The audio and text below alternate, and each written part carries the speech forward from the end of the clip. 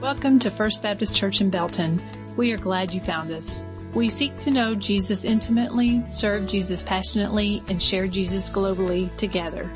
Thank you so much for joining us. We hope you enjoyed today's message.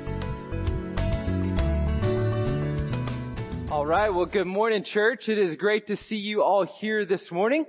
I hope all of you are doing well. For those of you worshiping online with us, we're so thankful that you have joined us, even if it is from your living room. We're grateful for that. So today we are going to continue our series called Encountering Jesus. Encountering Jesus, how the resurrected Christ transforms the everyday life of his followers. Now, if you remember right from last week, we had the opportunity to take a walk with Jesus, a 7-mile journey on the road to Emmaus where Jesus, where he opened to us the scriptures. He showed us how all of the Old Testament points to him and how all of the New Testament points back to him. And so we learned that Jesus is the climax of all biblical and human history. But if you remember right, the great thrust, so the great challenge of last week's sermon was the question, are you walking with Christ? Are you walking with Christ? And then on top of that, are we as a church walking with Christ? And so when people drive down 317 or they're heading down Main Street and they look over at our church, do they say, man, the people of First Baptist Belton, man, that's a group of people. Man, they love Jesus and they walk with him. Is that how the community, if Belton, if they all got together and said, man, this is who First Baptist Belton is, what would they say of us? And I hope it's that we would be a people who are walking with Jesus. And so this morning we're going to look at another encounter in the New Testament between Jesus and one of his disciples called Mary Magdalene. And so if you would, go ahead and turn in your Bibles. We're going to be in John chapter 20. Verses 11 through 19 this morning. So John chapter 20, verse 11 through 19. If you would, go ahead and stand in honor of the reading of God's word.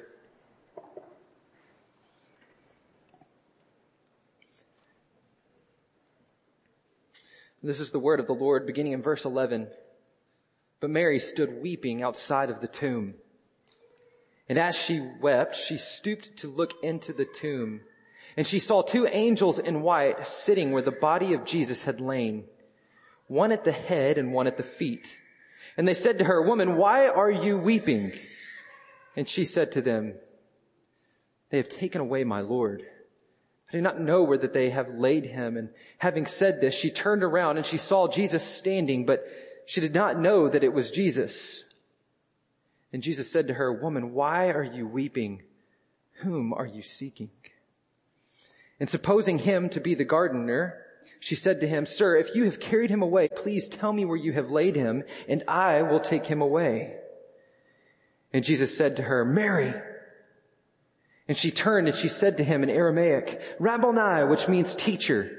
And Jesus said to her, "Do not cling to me, for I have not yet ascended to the Father, but go to my brothers and say to them, I am ascending to my Father and to your Father, to my God and your God." And Mary Magdalene went and announced to the disciples, "I have seen the Lord," and that he had said all of these things to her.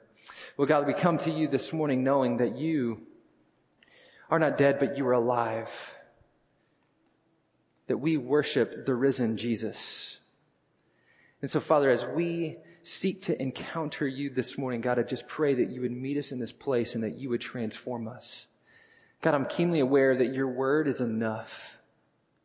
That all we need to be transformed is your word. And so, Lord, I pray that all of what I have to say this morning would be in tune with your spirit. God, that you would anoint my words, Father, that through them you would speak and that we would be transformed. It's in the name of Jesus we pray. Amen. You may be seated. Now, for those of you who do not know Mary, let me take a few minutes of your time and introduce you to her. Mary first shows up in the New Testament in Luke chapter 8 as a woman possessed of 7 demons. It's helpful to note here that while many believe this to be true, there are 2 different misnomers regarding Mary. The first one is that she was married to Jesus. There's no biblical evidence that would suggest that she was married to Jesus. In fact, there's no biblical evidence that would suggest that Jesus was married at all. As a matter of fact, he was single throughout the life of his ministry. Secondly, there's a second misnomer that she was a former prostitute. This is also untrue. There's no biblical evidence that would suggest that either. Nevertheless, Mary was in fact possessed. Now, religious leaders, friends, and family, many in her community had done all that they can to help her up until this point, but have been unsuccessful. They've been unsuccessful to heal her. They've been unsuccessful in seeing Mary become whole. I think the community itself had given up on her. I think it's even probably safe to say that Mary had probably given up on herself as well. All seemed hopeless until Jesus arrives on the scene. So Jesus shows up, and he doesn't show up as a normal man, but he shows up and he looks at Mary and he calls her by name. Now this is important because what it does is it signifies the reality that Jesus looks at Mary in her possessed state when all of the world and everyone had given up on her. Jesus takes a step closer and he calls her by name. He says, I see you, I know you, I love you. And then Jesus proceeds to heal her, to save her, to redeem her. And from that moment on, Mary is described as a faithful servant and follower of Christ. I don't know if you know this or not, but Mary is known to be the first one at the tomb on the resurrection morning. But not only that, Mary is also known to be the last one at the cross. I think if Mary had a Twitter handle or a personal bio statement, I think it would read something like this. Once demon-possessed, now set free. Once forgotten, now chosen. First at the tomb, last at the cross, committed disciple and faithful follower of Jesus. I think if we read that, I think we would have all that we need to know about Mary Magdalene. But as it is, we find this encounter with her in John chapter 20. Now, the chapter begins with Mary arriving first at the tomb. The text says it's still dark, so it's early in the morning. Mary arrives at the tomb, and when she gets there, she notices that the tomb is rolled away. Soldiers are nowhere to be found, and she peeks into the tomb, and it's there where she sees that the body of Jesus is gone. Now, this is the same Jesus, the same Mary, where she saw him being taken off the cross and buried in this tomb. And she stands there in amaze going, where is the body of Jesus? Supposing him to be stolen. She packs up her belongings. She heads back to the place where she believes that the disciples are staying, and she bursts through the doors and she says, guys, you've got to come and see this. The body of Jesus is gone. He's nowhere to be found. Jesus is gone. And so Peter and John make a beeline to the tomb. They run as fast as they can. They get to the tomb. They see that the stone, it truly is rolled away. They peek inside of the tomb and they see it is just as Mary described. The body of Jesus is gone. It's nowhere to be found. Well, soon after that, the disciples left and they went home. And after they left and went home, Mary stood all alone outside of the tomb. Exhausted physically and emotionally. The only emotion she has left is to weep over the loss of Jesus. And it's there where she is met by two angels, and they ask her a simple question. They say, woman, why are you weeping? Mary, why are you weeping? Now, this may seem like a silly question to you or to me, but I want you to see how Mary responds here in verse 13. She laments. She says, they have taken away my Lord. They have taken away my Lord, and I do not know where they have laid him. Listen, this is an incredibly powerful statement. Because what Mary is saying here is that the body of the one who called her by name is missing.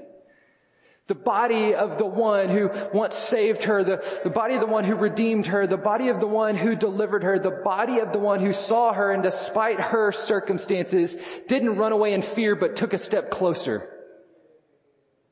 Her Lord was missing. What I love about this passage is that despite all of the events that have happened, Mary's faith in the lordship of Jesus was unwavering. Mary's faith in the lordship of Jesus was unwavering. See, it was on the night that Jesus was killed that all the disciples went home, but Mary lingered at the cross. She lingered at the feet of Jesus. And on the morning that Jesus was resurrected, when all the disciples went home, it was Mary who stayed back and lingered at the empty tomb. Mary's faith in the lordship of Jesus was unwavering. Church, where's your heart lingering this morning? Where's your heart lingering this morning? Do you find yourself in the place of the disciples, man, heading home, trying to figure out life? Okay, well, I don't know what's happened. I'm just going to go figure out life. Or would you be in the case of Mary, lingering for the presence of Jesus? See, I think for Mary, all of the world had come to a point where it was standing still. You can almost hear her say, how can I go home without my King? I love it saying, Augustine said, he said that our hearts are restless until they find their rest in thee. Our hearts, they will always be restless until they find their rest in Jesus. I think Mary's heart was incredibly restless. I think it was incredibly troubled, and so she lingered at the tomb, lingered at the empty tomb, longing to be in the presence of Jesus. Where is your heart lingering? Again, Mary's faith in the lordship of Jesus was unwavering despite her circumstances. In the world, there's really only one question that distinguishes Christianity from all other religions, and that is the answer to this question. Who is Jesus? Who is Jesus? That is truly what distinguishes us from all major religions on this earth, but it is also said that true followers of Christ are identified by their answer to that very same question. And so, church, I ask you this morning, who is Jesus? Who is Jesus to you? Is Jesus your Lord? Or is he just another pawn in the game that we call life? Is Jesus your Lord? Or is he just another puzzle piece in the puzzle? Who is Jesus to you? See, Mary's faith in the lordship of Jesus was unwavering because she had no other. She didn't have another Savior. She didn't have another deliverer. She didn't have another healer. All she had was Jesus. It reminds me of the famous sermon in John chapter 6. Maybe you can recall that story as Jesus had gathered up a great multitude of people, and they've all gathered to hear Jesus speak, and Jesus gets up and he begins to preach. And he says something to the tune of this. He says something like, if you do not eat of my flesh and drink of my blood, you will have no part in me. It's probably the fastest way to kill any megachurch. Right, he says that, and it's in that moment when all of the crowd assumes that Jesus is either crazy, a cannibal, or a combination of both. And it's there where the crowd completely vanishes from the presence and the congregation of the people, and the only people left are the disciples. And there's this dramatic scene in the story where Jesus looks over at the disciples and he says, well, they've gone. Are you going to go too? Are you going to go too? And I love what Peter says, because man, if you're in the place of Peter, you can imagine he's like, golly, like we've just gathered this huge group of people. Jesus, why do you have to say crazy things like that? Like, why do you have to say no? I mean, why do we have to go there? But no, that's not how Peter responds at all. As a matter of fact, Peter looks back and he says, well, Jesus, where else are we going to go? You're all that we have. You're all that we have, Jesus. Only you hold the words of life. We have nowhere else to go. And yet, sadly, many well-meaning Christians struggle with this because in our current context, we have many lowercase l lords. We have many lowercase l lords. We have the Lord of money. We have the Lord of success. We have the Lord of ambition, the Lord of control, the Lord of appearance, the Lord of approval. We even have the Lord of politics, somehow believing that some man or woman is going to fix what is broken in humanity. The reality is that all of these lowercase L's are competing for one throne on your heart. Who is the king of your heart? Who is your Lord? Who is it that you are bowing down to this morning? Despite the reality that yes, there are many lords, that our hearts are always competing to worship, what the Bible says is that there is nothing that even compares to Jesus, that He is far more superior than anything else on this earth. As a matter of fact, the Bible describes Jesus in 50 different ways. Of course, we don't have time to cover all of them, but I want you to see how the Bible describes Jesus. Jesus is the Alpha and the Omega of Revelation 22. He's the Almighty One of Revelation chapter 1. He's the author and the perfecter of our faith in Hebrews chapter 12. The great deliverer of 1 Thessalonians 1. The good shepherd of John 10. Oh, Jesus is the great high priest of Hebrews 4. The great I am of John chapter 5. He is Emmanuel. He is God with us of Isaiah 7. King of Kings of Revelation 17. Lord of Lords of Philippians 2. He is the Lamb of God in John 1, and He is the light of the world in John chapter 8. He is the Lion of Judah of Revelation 5. He is the creator and the sustainer of all that is on this earth in John 1. He is the way, the truth, and the life of John 14:6. And He is the wonderful counselor, mighty God, everlasting Father. He is our Prince of Peace of Isaiah chapter 9. Church, this is who Jesus describes as Jesus. And while all of these things are true, they are of little good to you if you do not believe them in your heart. See, it's one thing to know these things are true up here. It is quite another thing to believe them in your heart. While Mary is standing at the tomb, just like that, the angels left, and suddenly another man appears, and Jesus, disguised as a gardener, asks Mary the same question that the angels asked her. He says, Woman, why are you weeping?" And He proceeds and He says, "Who are you seeking?" Of course, Mary, not recognizing Jesus, supposing Him to be the gardener, maybe even the one who has taken the body of Jesus, says, "Please, sir, if you know where He is, please tell me that I may find and care for Him."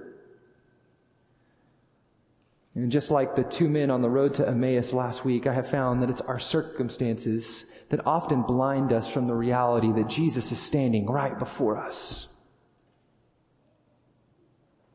But it's also our circumstances that deafen our ears from hearing His voice. See, it's the storms of life. It's the storms of our life that cloud out our vision and oftentimes dull our hearing the voice of Jesus. It's the storms of life. So circumstances, when the waves get high and they begin to crash over our heads, that's when we become distracted. That's when we're unable to see the reality that Jesus is right beside us. That there's this still small voice that's saying, hey, it's gonna be okay. It's in the midst of those storms when you and I are distracted.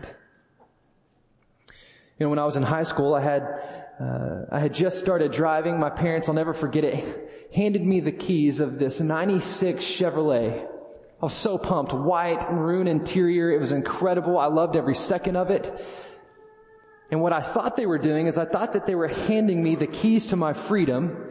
But really what they were doing is they were handing me the keys to the unofficial position of taxi driver for my younger brother. That's really what they were doing. And so when I thought, oh, this is about freedom, it really was about offloading and freeing them. That's really what it was. That's what happens when you turn 16. Guys, get ready. But there was one evening where my brother and I were spending time at the church. We were at a youth gathering on a worship night for our youth ministry, and I'll never forget it. We were sitting there and this huge hailstorm blew in, and man, the storm was loud. I bolted it to the car, and as soon as we got out there, of course it's a hailstorm, and if you've ever experienced a West Texas hailstorm, there's really nothing quite like it. Talking golf ball sized hell, wind blowing 40 miles an hour, temperatures dropped 40 degrees, the rain is going right to left. It's an incredibly miserable experience.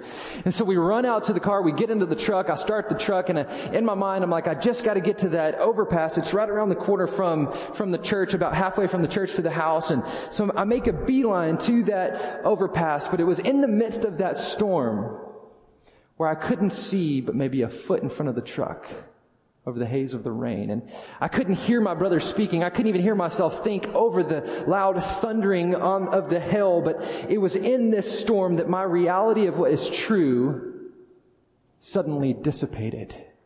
Because I could no longer see the fact that Jesus is standing in front of me, nor could I hear the fact that he's saying, hey, Logan, it's going to be all right. Yeah. See, the point of this story is that it is great to know who Jesus is when life is going really, really well. It's an entirely different thing to know who Jesus is in the midst of the storm. It's great to know who Jesus is when life is going great. It's an entirely different thing to know who Jesus is in the midst of our storms. You know, sociologists would say that we've gone through 5 major storms in a year. Can you believe that? 5 major storms. They would also say that if we were to even just go through one, it would be enough for us to be hopeless. We've gone through a season of global infirmity, social instability, racial inequality, financial insecurity, political incivility. We have gone through 5 major storms, and the question that you and I have got to wrestle with this morning is, who is Lord in the midst of the storm? Who is the Lord of your life? But then also, who is the Lord over your circumstances? See, it's easy for me to proclaim Jesus is Lord when things are good. It's another thing to proclaim Jesus is Lord in the midst of tough circumstances. And I think it's because we separate the two. We say, yeah, absolutely, Jesus is Lord over my life. But we forget that Jesus is also Lord over our circumstances. Who is the Lord over your life? I don't know about you, but I have found that our hope in the storm is directly tied to the Lord over my circumstances. When Jesus is Lord over my circumstances and over my life, I can take great refuge in Him because I know that He's not only in control over my life, but He's also in control over my circumstances. Whether that's good or bad, He is in control. He is Lord. To piggyback off of the Great Commission, He has been given all authority in heaven and on earth. Jesus is Lord, but is He your Lord?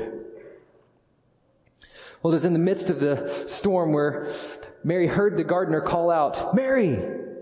And just for a second, the storm passes, and it's in the silence and the stillness of that moment that Mary recognized the voice. I mean, you can almost hear her brain working. Wait a minute. I know that voice. I know that voice. It's the voice of the one who called me out of my darkness and into His light. It's the one who saved me. It's the one who redeemed me. You can hear her say, wait a minute. That's the voice of Jesus. And before she even turns around, she calls out, "Teacher!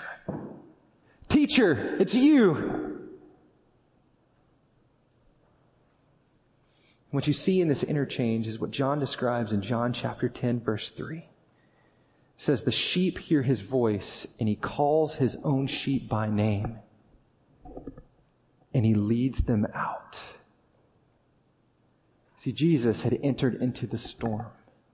He had called her by name. He had healed her. And then He called her out of the storm, and He gave her direction. He gave her purpose. He gave her a mission. He says, listen, go to the disciples. Go tell them that all that you've heard is true, that I have risen from the dead, that I'm no longer dead, but I am alive. Go tell them. But guys, don't miss the content of the message. Verse 17. In verse 17, Jesus tells Mary, He says, go to my brothers and say to them, I am ascending to my Father and your Father, to my God and your God. Embedded in this message is not only a mission to proclaim the truth that Jesus is alive, but it's also to show us that God's grand, divine adoption process is now complete. It's signed, it's sealed, it's delivered. A people who were once orphaned are now sons and daughters. Through the work of Jesus on the cross, through His death, through His burial, and His resurrection, Jesus is no longer teacher, but He's brother. He's our brother. No longer is God just His God, but now He is our Father. For the first time in history, humans can stand in relationship to God. It's the same God. The very same God that in Leviticus tells us that if we were to draw near to His presence, He would literally kill us. It's that same God that now in Hebrews chapter 4 that tells us that we can draw near to Him boldly. Because we are sons. We are daughters. We are adopted by the King.